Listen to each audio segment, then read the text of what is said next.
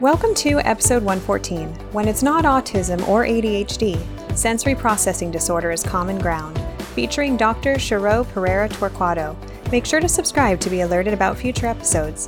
By Clearly Clinical. Learn, grow, shine.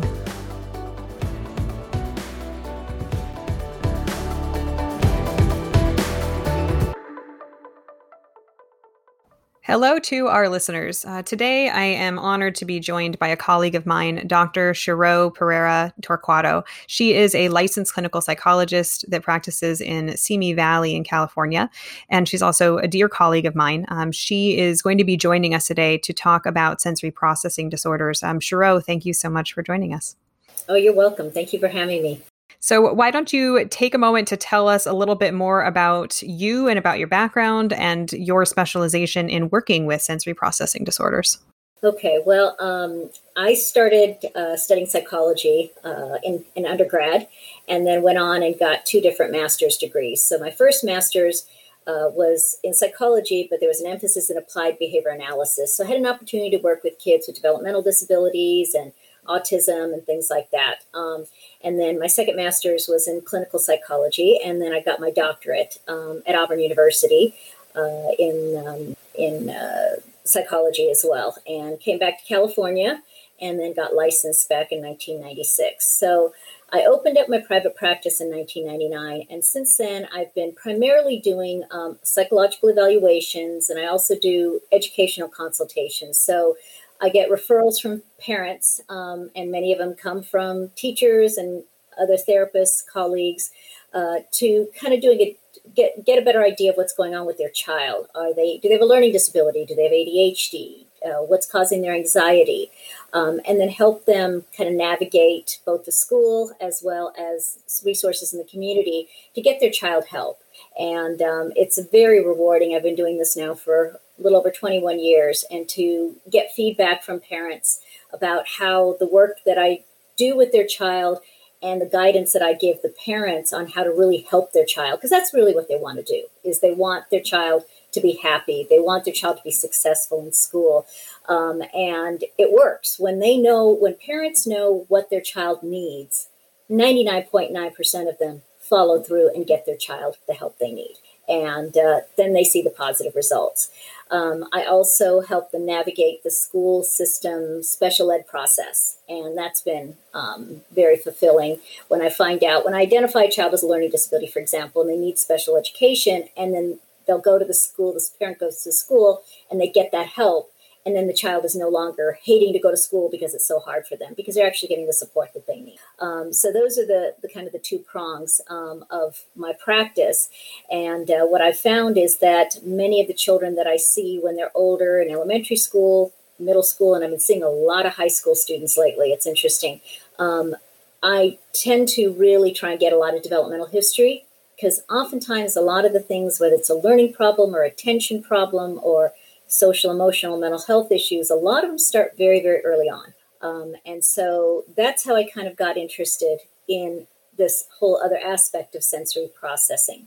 I'd say early in my career, I had a student, she was about 12 years old, and the mom brought her to me. She had severe anxiety, frequent tantrums, and when I did the developmental history, the mom shared with me that this is a child who couldn't wear socks. She would scream anytime they tried to put shoes on her. She was always uncomfortable. Even as a baby, she cried constantly. And a lot of the behaviors that the history and the behaviors the parent was describing to me sounded like what's known as tactile defensiveness. When certain things touch your skin, whether they're tags or seams in socks, it's uncomfortable for the child. And so in my graduate training, I learned, okay, people with autism have tactile defensiveness, so this child must be autistic. But I assessed every aspect I could think of related to autism, social problems, communication problems. This child had none. So I had to come to the conclusion, there's something else going on with this child that is not autism. And that's when I kind of dug up and found out and learned more about sensory processing disorders. Got it. So for you, it was really a case that made you turn into a detective to figure out what was really going on, because a lot of the pieces you were seeing didn't fit with more mainstream diagnoses. Exactly. So why don't we start there? Why don't we start with kind of a discussion of even what a sensory processing disorder is, and what we as clinicians need to know fundamentally about how often they occur, in what populations, what we need to be looking for. Sure. Okay. So, as you said, I started digging. I just discovered this and thought, okay, this doesn't fit. This is not consistent with the training. So, I read several books. I went to multiple continuing education workshops, and I discovered that this condition, which was initially coined as a sensory integration dysfunction, that's what the early term was back in the 1960s. It was identified by an occupational therapist and developmental psychologist. She was trained in both areas. Her name was Jean Ayers, Ayers. And she identified this condition that is brain-based, basically. It has to do with brain development. And let me kind of give the explanation that I typically share with parents, because it kind of captures what this whole condition is. And basically what it is that between birth and age 5, our brains are making all these neural connections, right? It's developing, and we're learning things, and all these connections are being made. And for some reason, the areas that process information, those connections are not made properly. And so I describe it to parents as it's almost like all the windows are constantly open. So the child hears and sees and smells and tastes things at an amplified level because there are no filters, because the windows are constantly open. The proper brain connections, when they're made, allow us to be able to filter out. Like, for example, if a fire truck goes by the building, we can hear it, but it's not going to startle us because it's so loud, because our brain can filter that out. With these kids, they can't filter out. Then you have other children who are called sensory seekers, where they're not getting enough information because the windows are closed a lot of the time. And so they engage in behaviors to try and get more input to their bodies. So they're very hyper, they're grabbing things, they're touching things, they're loud, and they look very ADHD a lot of times. So that's kind of part of what it is. And I'll get into, unless you have another question, kind of where this comes from and more details of what it's about.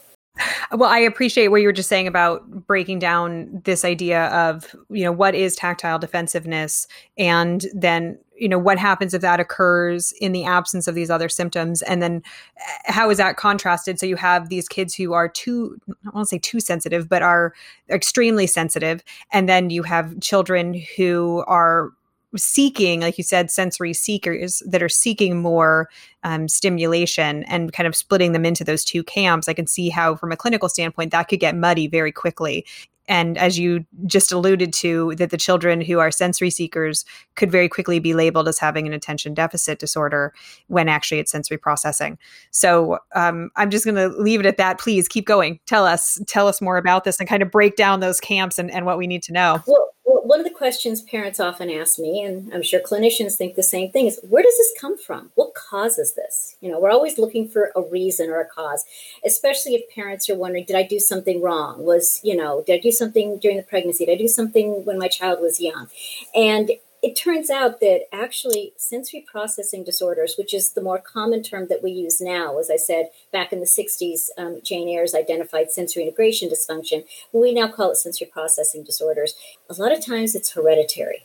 I've worked with a number of parents that when I start talking about their child's sensitivity to noise or different things like that, and they're sharing this with me, one parent usually says, I was like that. Or, my wife is like that. And so there is a hereditary component. The other thing that I've kind of discovered, and I'm not familiar if there's any literature, but I'm sure a lot of the clinicians listening to this podcast would agree, is trauma can bring this on. As we know, trauma in early childhood definitely affects brain development. It affects emotional regulation. It affects different areas of the brain having to do with how we process information and we respond to the environment.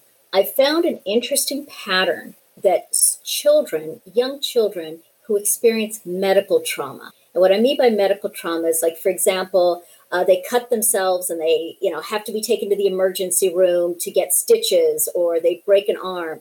And the pain of the medical experience, as well as being held down, being scared, maybe their parent is not in the room with them, and they experience pain. They may have to have an IV, they may have to get shots. All of that is very unusual for a 2, 3, 4-year-old child to experience. And that's, again, going to affect their brain development and how they process information from the outside world. I knew of one child I worked with who was developing, according to the parents, very, very typically until about age 2, where he had to have adenoid and tonsil surgery. And for whatever reason, they gave him an anesthesia and he woke up in the middle of the surgery. Yeah. And it took 5 nurses to hold him down so the anesthesiologist could give him another injection to put him back into general anesthesia. That trauma, from that time forward, he was a different child. And he did end up manifesting some of these sensory processing problems. But oftentimes the origin of this is completely unknown. It is just, there's so much variation in brain development that some people, it develops pretty typically, and others, in this sense, in terms of processing information from the outside world, doesn't develop efficiently. So when we're looking at sensory processing disorder, and then, contrasted with sensory processing sensitivity, so both having that potential hereditary base, knowing that, at least based on what I've seen, anywhere from 15 to 20, 25% of the population tends to just simply be more sensitive. We have more mirror neurons, things like that. How have you seen any research about that, or have you seen in your own practice that it is these kids who are automatically HSPs, highly sensitive people, that are more likely to develop sensory processing disorders in the perfect storm with trauma? Or like, how have you seen that manifest? Or are they unrelated? I think there is a relationship, because it is, it is a brain-body interaction, but it's interesting because I think I'm not as familiar with the sensitive person, as you are. But it seems like with that, it's more of an awareness, a heightened awareness of things, both internally and externally, where some of these children, they lack that awareness. And because they get so overstimulated. For example, I see it, and I'm kind of jumping around, but to answer your question, is I find that a number of kids that I work with, elementary age kids, have difficulties with bladder control. And part of it is not so much that they were not potty trained, but they wait till the very last minute and then they can't make it to the bathroom. And oftentimes, even when the parent says, do you need to go to the bathroom? The child says no, until literally their bladder is completely full. And I explain that because their body is not taking in the cues and giving them the feedback that, I need to go to the bathroom, or I'm injured and I'm bleeding and I hurt, and responding to that. So it's a lack of that awareness that causes the problems, rather than, I think, the sensitivity is there's more awareness, is my understanding. Okay, that's actually really interesting. So when we're looking at sensory processing disorders, you just gave me a couple of examples, but so what are some of the things that come along with that? You just mentioned about, it sounds like lack of acknowledgement or awareness of physical cues like pain, discomfort if you need to go to the bathroom. What are some other kind of hallmarks that that you see that let you know in your role, like, oh, I need to investigate this a little bit more? Right. Let me go through the sensory systems, and we have the 5 different systems that are most commonly identified. And then within that, I can give examples. Perfect. And that'll make a little bit more sense. Okay. So as you mentioned earlier, because it doesn't look the same in every child, it's often hard, 1, to identify, and then 2, to be able to treat properly. And that's how oftentimes, as we'll get into this conversation more, is these kids get misdiagnosed by clinicians, by pediatricians, by neurologists. So let me talk about the different systems. As I said earlier, some children can be highly sensitive or overreactive to certain things, and then others can be underreactive to where they're looking for the input, and the behavior looks very different. So, as I said, we have 5 different domains of the sensory systems. One is auditory or hearing, and these are children who tend to cover their ears in loud situations. An example is often the family could never go to a movie because it was too loud for the child. They'd be covering their ears. Fireworks frighten them. If somebody is talking loudly, they misperceive that they're being yelled at because the volume is too loud for them. They also get easily distracted in busy and noisy situations. They can't filter, so everything is coming in. Now, you also have children who are the under-responders that talk really loud. And I've had many of them in my office where the parent is like, quiet down, and they'll do it for about 10 seconds. And then they start talking really loud again because they literally cannot process how loud they're speaking. Their brain is not giving them the correct input. These kids also will sometimes make annoying noises and bother other kids in school. They tend to be disruptive because of their noise making, or they're trying to get that input, or they're escaping out of the classroom when it's too noisy for them. So depending on whether they're more defensive or seekers. Tactile is the other one. And this is the sensory, the tactile defensiveness I mentioned earlier that's very common with children who have classic autism. They can't tolerate seams in socks. They don't like to be touched. They hate having their hands dirty. I mean, these are the kids that in preschool or kindergarten, when they were finger painting, they couldn't tolerate finger painting. Sometimes, tags and clothes is a big thing. These children oftentimes refuse to wear certain clothes like jeans. They complain that they're itchy or they're uncomfortable. I've had children that their parents have to buy sweatpants. That's all they'll wear. Children I've worked with. And they have to be washed like 8 times so they're soft enough for the child to feel comfortable in it. Another thing is like going to the beach or even walking on grass. Some children, that feeling on their feet is very aversive. And how it works and related to the brain processing is their brain is not processing the information correctly. So it's very difficult for them to discern, is this hurting me or does this feel good? And that's why they either avoid it, or in the case of the children who seek it, they want things really tight. They want tight clothing, their shoes tied really tight. I had a little girl I worked with who constantly had to wear a belt, regardless of what clothes she was wearing, because she liked the belt really tight around her torso, because that deep pressure gave them the feedback that this is comfortable.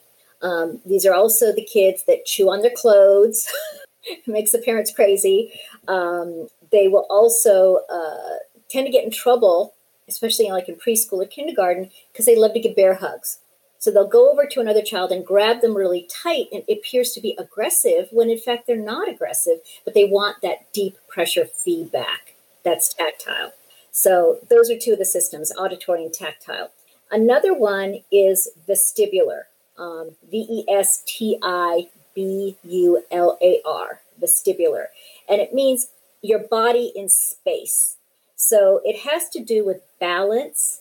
It has to do, these are kids who are afraid of heights. They have difficulty catching balls. When they walk, they tend to walk into people if they're walking next to them, because they really have a difficult time determining their body in space and controlling their body in space, because they're not getting that feedback from their body and gravity and all that working together. Another one is proprioceptive. I'll spell that. PROPROCEPTIV. And that has to do with motion and movement. So this is something as basic as writing, using tools. These are the kids that, break pencils all the time because they're using so much heavy pressure as they're moving their hands. There may be the crashers. They like to swing a lot. There's a lot of motion and movement that they, if they like it, if they're seeking it, or they're very fearful of it. These are children who tend to avoid heights, avoid climbing on play equipment, avoid roller coasters, those kinds of things, because they don't feel comfortable with their body and movement. So they are hesitant about it. And then the last domain, and if you talk to an OT who understands this, it's a lot more complex than what I'm explaining. But these are the main things that I look at as a psychologist working with kids and helping parents. I try to keep it as basic as possible. So the last area, which I'm sure everybody figured out, is visual. That's the other sense that that we get feedback from. Most of our feedback from, and related to seeing. And the interesting thing with the visual system is it's integrated with the vestibular and the proprioceptive and the tactile system. So it's what you see, what you feel, what you touch. That has a lot to do with how we're going to process information, because you're not just sitting all the time and just not moving and watching things. But these children have difficulty with sports. You may see difficulty with reading and writing, because as they're looking at things, the brain is not processing it accurately. Some of these children get diagnosed with dyslexia because it affects their learning.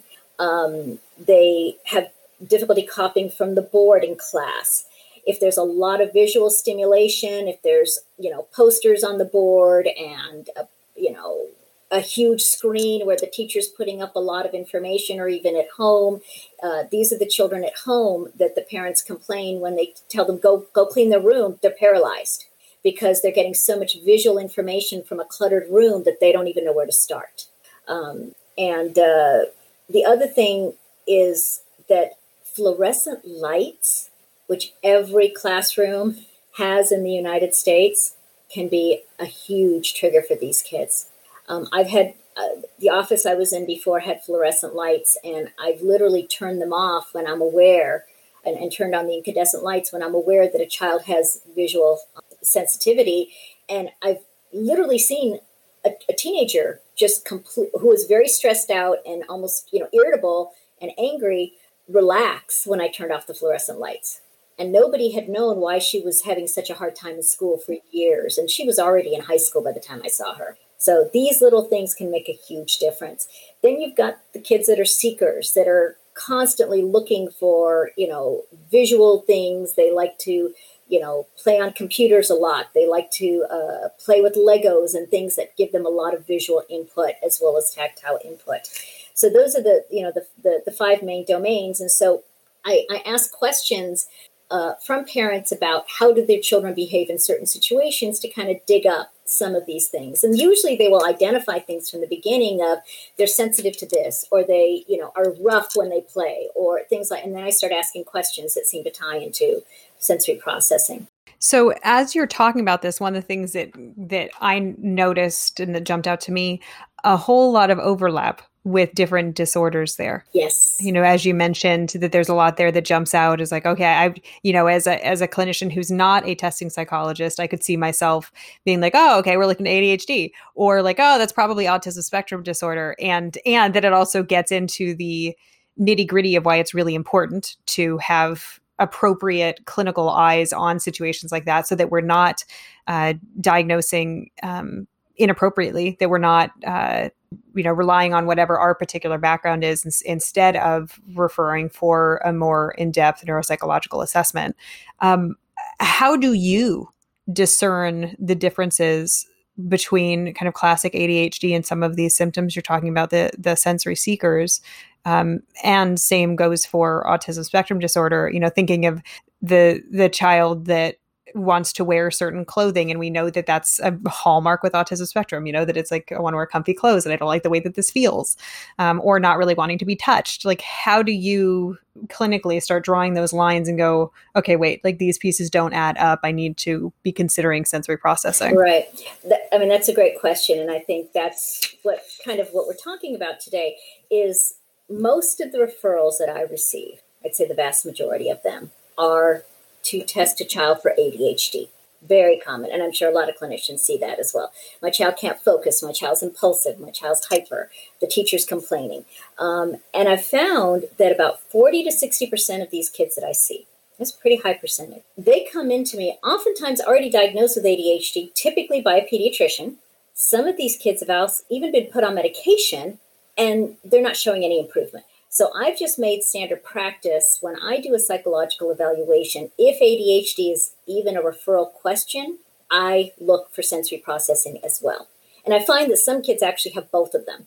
They're both brain-based conditions. It has to do with neurodevelopment. But I've also seen so many students that were, as I said, misdiagnosed with ADHD, anxiety, bipolar disorder, oppositional defiant disorder, because what we see on the surface, whether they're 4 or 6 or 12 or 18 or 16, and we're working with them, is if they have an underlying sensory processing disorder, the behavior that's being manifested is how they're trying to cope with it. And when you understand the underlying root of what is contributing to this reactivity that you're seeing in the behavior and treat that piece, then you see a big improvement in their behavior and their functioning. I mean, I've worked with children who were diagnosed many years ago with anxiety, and they've been in therapy with multiple therapists, and they're still highly anxious. And so to answer your question, there are ways to discern. So let me talk a little bit about give some examples, I think, kind of some clinical examples to better illustrate how we can kind of make this discern between the SPD, sensory processing disorder, and mental health conditions. So, gosh, I'd say about 15, 18 years ago, I had a little boy come into my office. He was only 4 years old. And at that point, he was so hyperactive, his parents didn't know what to do with him. They had taken him at age 2 to a psychiatrist because they were just beside themselves. And that psychiatrist had prescribed an atypical antipsychotic to calm this child down. Thank goodness the parents researched what the med was and didn't give it to him. So they come into my office, and he is the Energizer Bunny immediately. And it was clear, his behavior was very difficult to manage. And they tried to put him in preschool. He couldn't sit still in circle time. But what I saw with him is, and I allowed him to do this because I wanted to observe the behavior because the parents are trying to get him to calm down, is he started running in my office. And he would run from one side to the other to where the door was, and he would slam his hands into the door. And then he'd run back, and he'd do it again. And he kept doing that over and over again. And it was clear to me, this is not a hyper kid. He had a purpose to his behavior. He was trying to get input. He was trying to get deep pressure on his hands by doing that behavior over and over. When I talked to his parents, we got him into some occupational therapy and started dealing with some of the sensory seeking behaviors that he was exhibiting that looked on the surface like severe ADHD. And more than one person had recommended to these parents that they medicate this 4-year-old. The child totally transformed. He calmed down because his sensory needs are getting met. Another thing, we're talking mostly about adults and teens right now, but even with children and teens right now, but even with adults, we see this. Back in about 2006, I had an opportunity to do a seminar for the Conejo Valley Mental Health Professionals Association. And I'd been talking to some of my colleagues about this sensory processing stuff, and they were really interested and said, we'd like to learn more about it. And as I was describing this, as I'm sharing with you, afterwards, a couple of therapists came up to me and said, I've had these adult clients that I've worked with, and they have difficulty in relationships. They don't like to be touched. They seem to be, very particular about their clothes and things like that. And, they seem to have intimacy issues, which contributes to their difficulty keeping a relationship. And they said, well, maybe it's a sensory processing disorder that they have, and not intimacy, or not, OCD, or not something else that's impacting their ability to have a relationship. And so it can manifest in different ways, even in adults. What I see the most of is these kids that come in with irritable mood, frequent, multiple times a day temper tantrums, overreaction to common situations. These are the kids that it's like, there's only Rice Krispies left as far as cereal, and they really wanted Apple Jacks. So mom gives them Rice Krispies, and they have a complete meltdown. It's a clear overreaction to the situation. They can also be aggressive with people, breaking things, hurting siblings. These kids sometimes often get diagnosed with oppositional defiant disorder because they tend to be very non-compliant, because they're tantruming and irritable all the time, or disruptive mood dysregulation disorder, which is kind of the early signs of bipolar. And I've actually worked with kids as young as 8 who've been diagnosed with bipolar. because they have this inability to regulate their emotions and their behavior. So there's, another example of potential misdiagnosis. Learning, as we talked about with the visual processing, it affects reading, writing, math. It really impacts a child's ability to function in a classroom setting. And if they're overwhelmed at school, they don't want to go to school. They want to be homeschooled. Many are not saying that now, but these kids can get diagnosed with a learning disability or dyslexia. And they may have that learning disability. I'm not saying that it precludes that, but oftentimes if there's visual or tactile or proprioceptive sensory processing problems going on, it's going to come out in the classroom. And so that's a lot of it. And then, of course, the anxiety. These are the kids that run out of the classroom, these kids that hide under the desks when they're overstimulated. They may complain of fears, again, not wanting to go to school. They get diagnosed with separation anxiety or phobias, and when in fact the root is they're overstimulated in their classroom environment.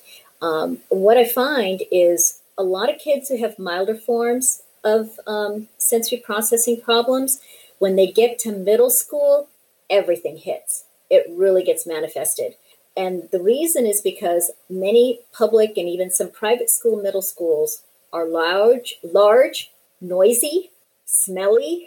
There's way too much going on. Kids are bumping into each other. They have to navigate a larger campus than in their elementary school. And I see a number of kids in 6th and 7th grade who don't want to go to school, who are begging to be homeschooled because they cannot tolerate the sensory overload that they get in the middle school environment. And the referral I usually get for these kids is anxiety. Their school refusal and anxiety, and they can't be in these environments. And when we figure out and identify that it's actually, the root of it is actually sensory processing, and put in place for the child or, the teenager, accommodations and different strategies in the school environment so they don't get overstimulated so often, they can go to school and they can function a lot better. And the thing with SPD is 99% of the time anxiety goes with it. And part of that is because if you're walking through the world on a daily basis and you don't know if it's going to be too loud or not loud enough, if you don't know if it's going to be too bright or what you're eating doesn't taste right, or you're feeling like you're going to fall, you're going to be anxious. That is such an unpredictable way to live. And so, and what happens oftentimes is when children get overstimulated, when they have sensory processing issues, their anxiety spikes. So we see this interplay. And even when some things are better, situations come up where, and it doesn't even have to be a negative thing. It can be a fun thing, like going to an amusement park or going to a big party and they're enjoying themselves, but then they get overstimulated and then we see the behaviors and the anxiety afterwards. So much of what you've described, again, this overlap with other conditions, when working with a child who has autism spectrum disorder and they have these same symptoms, can autism occur alongside a sensory processing disorder, or is it all attributed to autism spectrum disorder? Does that make sense? So would you diagnose two separate things, or would you just diagnose autism because it encapsulates a lot of those sensory processing issues? Well, actually, for a diagnosis of autism, one of the criteria is sensory processing problems. But many of the children that I've seen are not on the autism spectrum, but do have these sensory processing challenges. And so, as I said, that first child, that 12-year-old I saw many, many years ago, I thought she had to have autism, and I was assessing as much as I could, but there was no evidence of autism. She didn't have the social deficits. She didn't have the communication deficits. She only had this sensory processing problem. And as I said, I see kids with ADHD who the data suggests that they have both the sensory as well as the ADHD. And so we're going to treat each component differently and work together to be able to meet that child's needs. Oftentimes, I get kids that it's not 100% clear if it's ADHD or not because there's enough symptoms of ADHD that can't be fully accounted for by the sensory. And so what I recommend to the parents is let's start by treating the sensory processing problem. And I give them a lot of strategies to do that, which if we have time, I'll get into some specific things that therapists can use with their clients. And then I tell the parents, if you do A, B, and C to treat the sensory, both at home and with some professional help, and things get better and the child focuses better, and things have to be changed at the school as well because they need that input at school, then that's where the problem is. If the sensory behaviors or the behaviors that are being manifested by the sensory processing problem are treated and those improve, but the child still has difficulty with school and focusing and impulse control, then we're probably dealing with either primarily ADHD or a combination of the two. We're oftentimes, especially if a pediatrician and neurologist sees the child and their symptoms of ADHD, the first course of treatment is medication. And this is not treated by medication. So let's talk about that. So when you have a child with sensory processing disorder, it sounds like you've had many cases where it's been misdiagnosed. And so they're being medicated for something that is not probable to be effective because it's a wrong diagnosis. So it's a wrong condition that they're treating. So as you just said, it's not something that medication would help. What are the primary interventions when we're looking at the treatment for sensory processing disorder? Okay.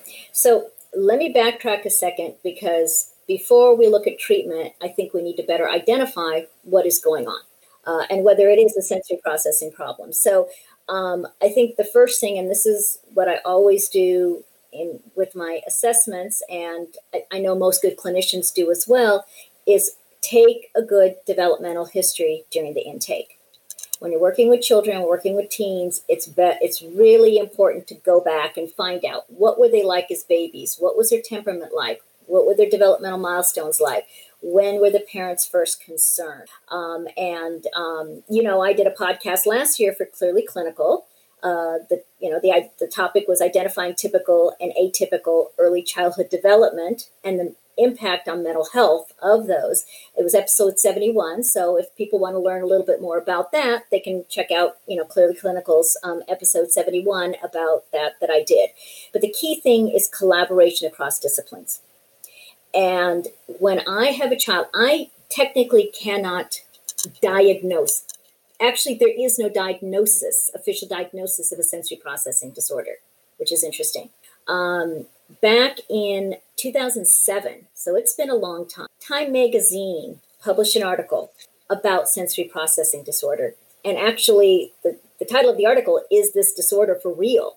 And in that article in Time Magazine, they talked about how there were groups of occupational therapists and psychologists working together. And I think, if I recall, this was many years ago, a few of them were based in Minnesota, and they were trying very, very hard to get the American Psychiatric Associations, the ones who published the DSM, to include sensory processing disorder as a true diagnosis, as a separate diagnosis. So that way it could get treated and insurance companies would cover it. And so there has been for many, many years, almost 20 years, 15, 20 years now, this movement to try and get this recognized by the occupational therapists and the mental health clinicians who work with these kids and these teenagers.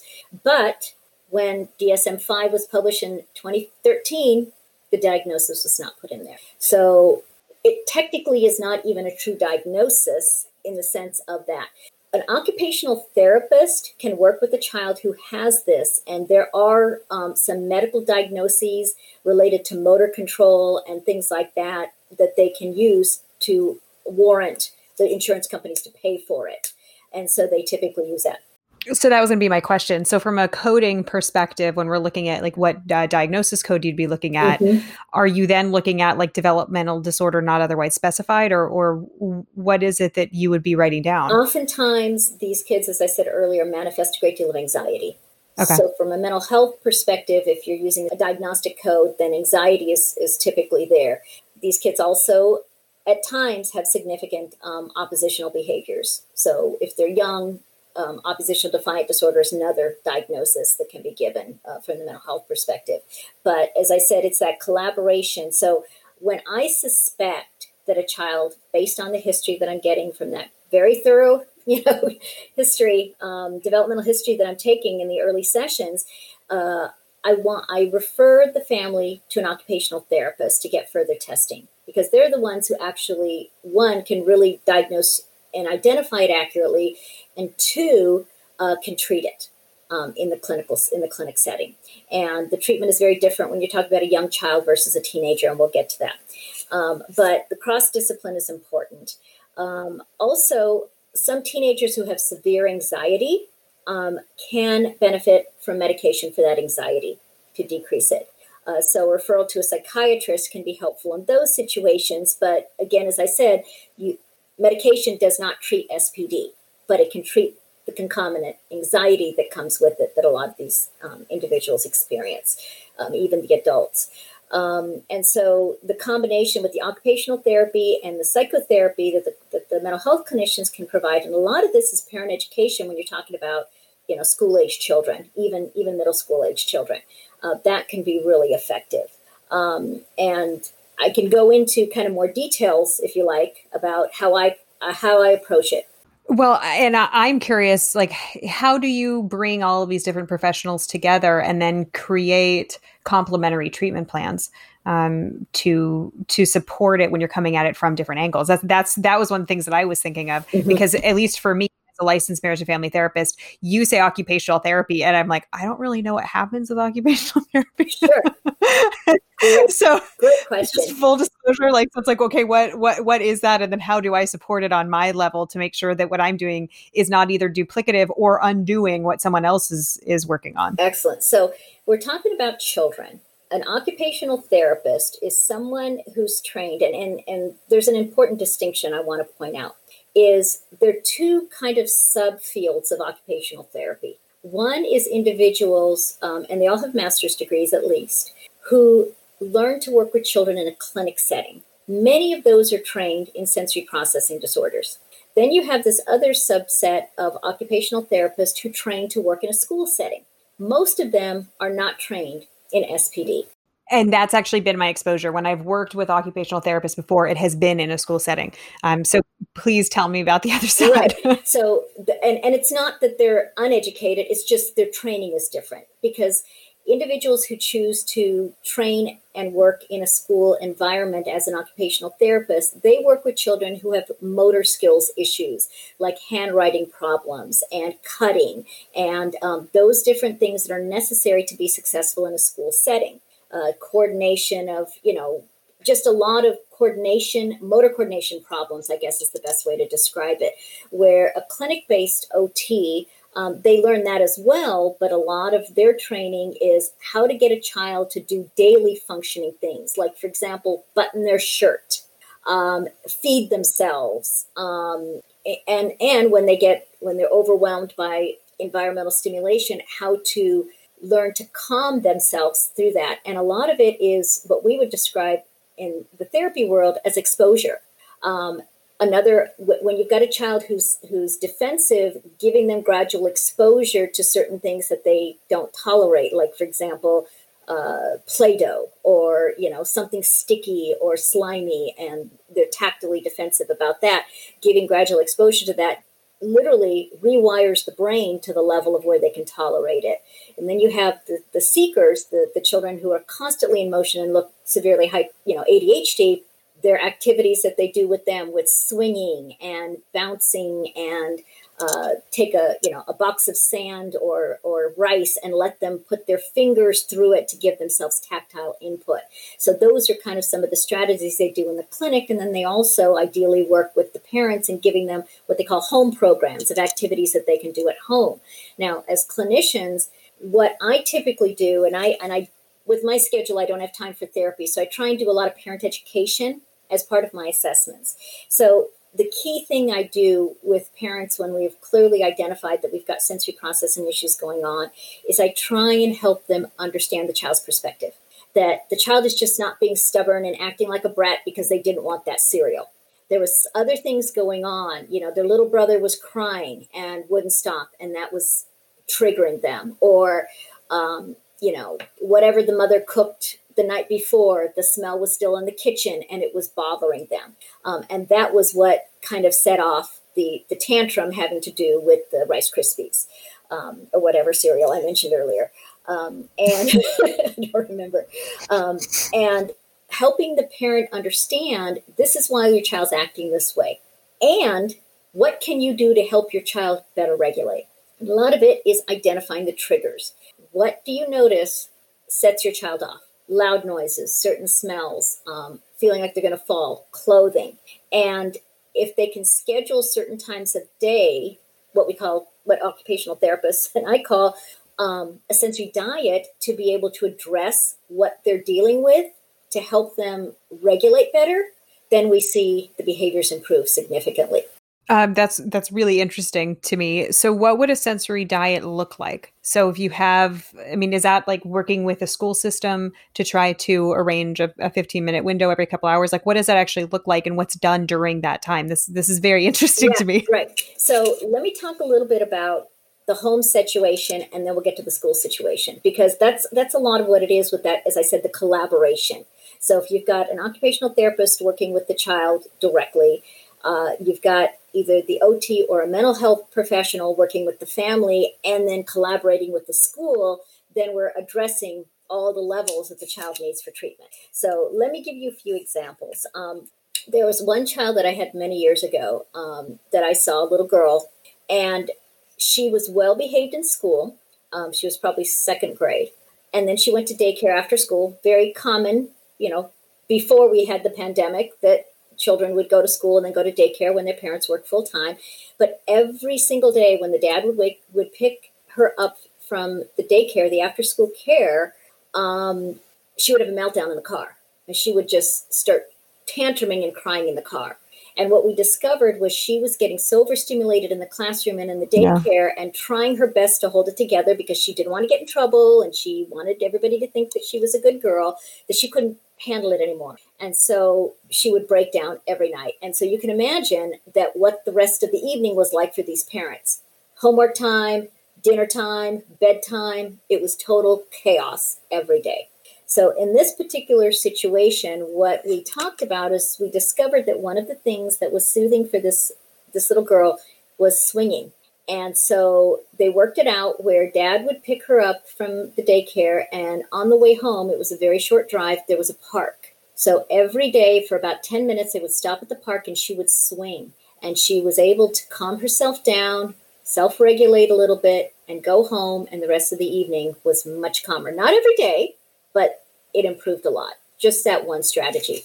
As you're talking about it, it reminds me a lot of the interview that I did with Patricia Young, where we were talking about sensory processing sensitivity. Mm-hmm. And I know, having read The Highly Sensitive Child by Elaine Aron, she talks a lot about that you have these kids that they're not disordered, so to speak. Like, these are kids that just have high sensitivity, and adults for that matter, but that the importance of finding a time to downregulate when they've been on show basically all day at school, all day at daycare, at work, whatever it is, and needing to bring it back down, and the kind of meltdowns that can occur when that's not allowed, when you have to quickly transition.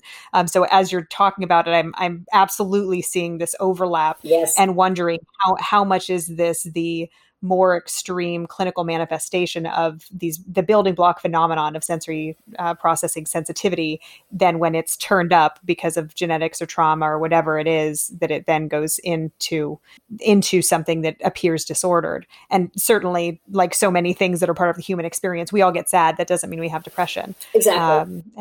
And that idea of, like, these are fundamental parts of what it means to be human. We're all sensitive to feelings. Mm-hmm. But when does that become clinically significant and quote unquote disordered? Exactly. So please continue. It's everything you're saying is very interesting to me in conceptualizing how, as a therapist, then I could work with a family or work with a child to be more supportive of occupational therapy or of testing. And to our listeners, I don't really work much with children. So for me, I'm like, oh, what is this magic? This is just not something that I do that much. I work a lot more with young adults. So for me, I'm particularly underinformed when it comes to interventions with younger children. Well, I'm going to touch on some of the sensory diets, but then I do have some information about working with young adults and teens. So we'll get to that real soon.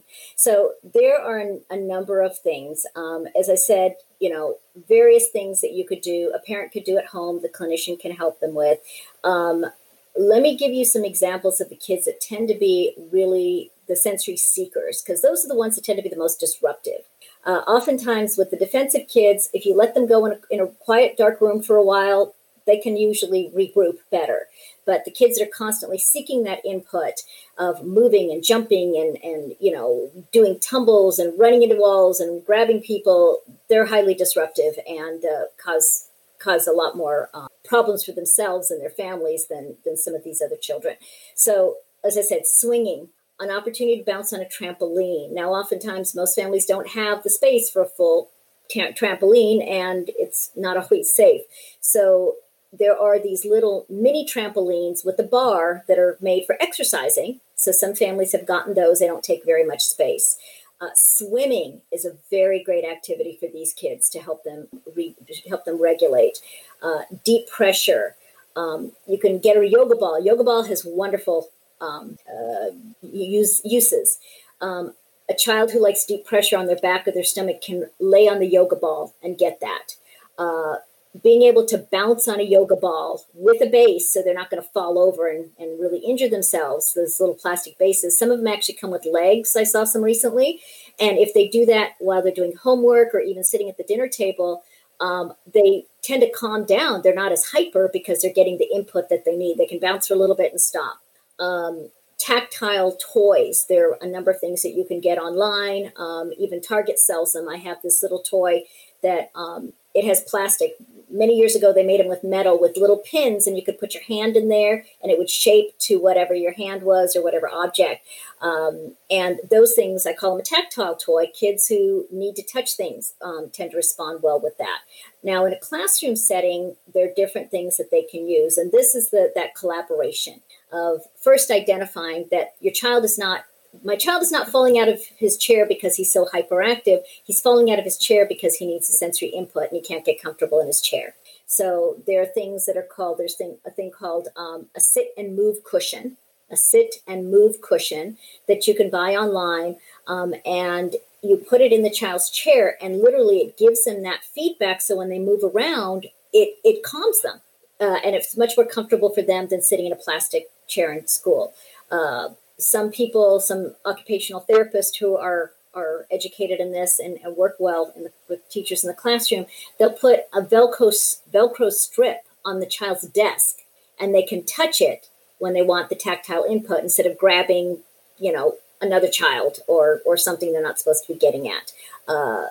There's another thing called a TheraBand. And some of this stuff is exercise equipment that we're used to, like the yoga ball and stuff.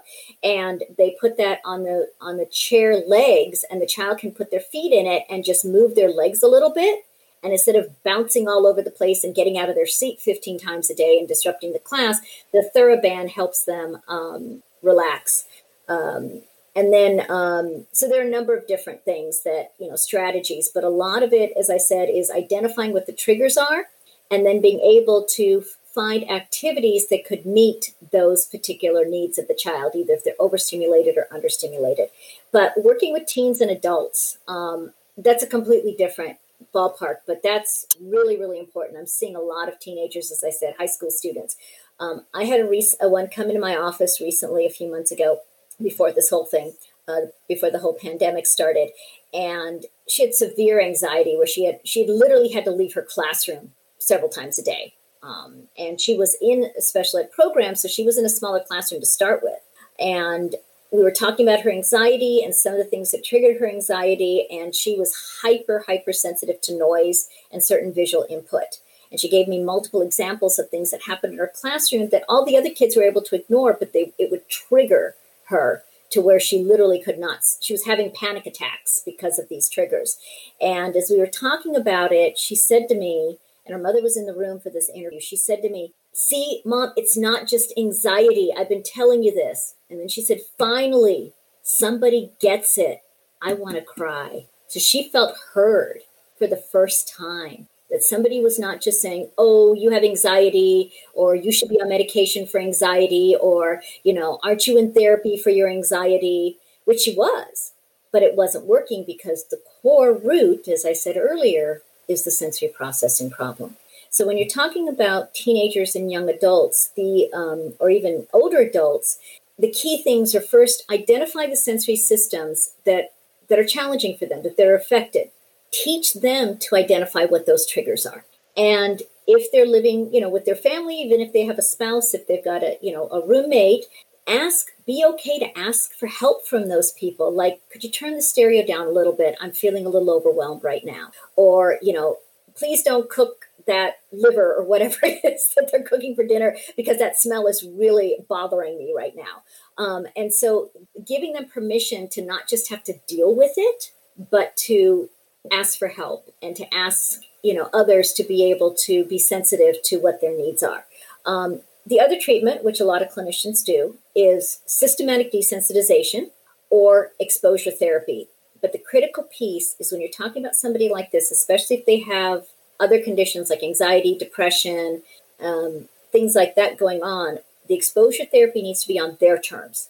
It's got to be very slow and only gradual to where they're able to tell you, now I can tolerate this situation better, rather than, okay, we need to move to the next stage. We need to move to the next stage. We need to, it's different than your traditional treatment for anxiety.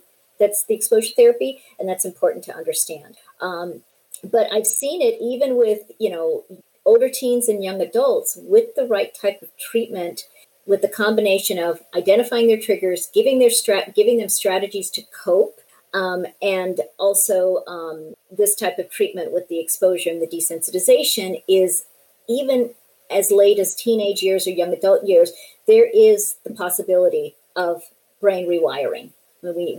Most of us have known about neuroplasticity, and it's very, very common in young children, but it can go throughout the lifespan. I had one student who I worked with. She had severe anxiety, couldn't go to school on a regular basis. We identified the sensory processing problems, and I got her connected with a very good OT who worked with teenagers and young adults. And this person taught her how to identify the triggers and what the strategies were to deal with them when she got overwhelmed by the sensory input. And she went off to college, went to one of the top colleges in the country. She was a very smart young woman. And the first month, she almost didn't make it. She almost came home and dropped out. But she had the support of this OT through text messages and phone calls. And after that first month, when she developed the strategies of when she's in a big lecture hall and it's echoing and the sense that the noise was too much for her to handle, she was able to leave the room, go to another place, calm down, and return to the lecture hall. And different strategies like that, she was able to stay at school, live in the dorm, and eventually graduated from college successfully. Got it. Thank you for breaking down kind of examples of not only how this could be treated in children, but also in adolescents and young adults, knowing that, even my experience, that a lot of these things might, they're not necessarily under the radar, but no one called them what they were when they were children. And so then they're showing up in young adults, even in adults, and going, like there's something here that we can do something with. And that's been more my exposure to using occupational therapists. Dr. Torquato, I could keep asking you questions on this topic. I have a feeling we have another podcast that we'll do down the road because there's just so much to talk about. So for our listeners that want to learn more about what you're discussing, are there any particular books or resources that you recommend? What's your website? How can people get in touch with you? Okay. There's a number of books out there. There's an occupational therapist by the name of Kranowitz, Kranowitz. And she's written a series of books about this topic, the Out of Sync Child. She's done another one called The Out of Sync Child Has Fun, which is interventions for parents. And she's more recently, about 2 years ago, published a third book called The Out of Sync Child Grows Up. And that's specifically for teenagers and young adults. Again, a lot of sensory strategies. I recommend these books over and over again to parents of children and teens because they're very user-friendly and very useful. And the nice thing about her books is you don't have to read the whole book to get anything out of it. You can go to the specific section that the child or the teen is having the issues with, and then the strategies are listed there. So it's very, very easy to use. My website is www.drshiro.psych, spelled DrShiropsych.com. Or if anyone has questions and they'd like to email me, they're welcome to email me at info@drshiro.psych.com. Wonderful. Thank you so much, Shiro. This has been a whole lot of information, but in a very digestible hour. So thank you for kind of breaking this down and what we should be looking for, and then kind of what to do when we see it, who we need to refer to. And it sounds like one of the big takeaways is the importance of working collaboratively with folks like you. That when, like me as a therapist, I don't know about this testing stuff. I do, but not like you do. So thank you for coming and sharing your expertise on this topic. It's been enlightening. Thank you so much. I appreciate it. Thanks for having me. You've just finished listening to another exclusive Continuing Ed podcast by Clearly Clinical. If you like what you just heard and you need Continuing Ed credits, please visit us at clearlyclinical.com to check out our 1-year membership, where you'll have access to our growing library of Continuing Ed podcast courses. Clearly Clinical, where our goal is to help you learn, grow, and shine.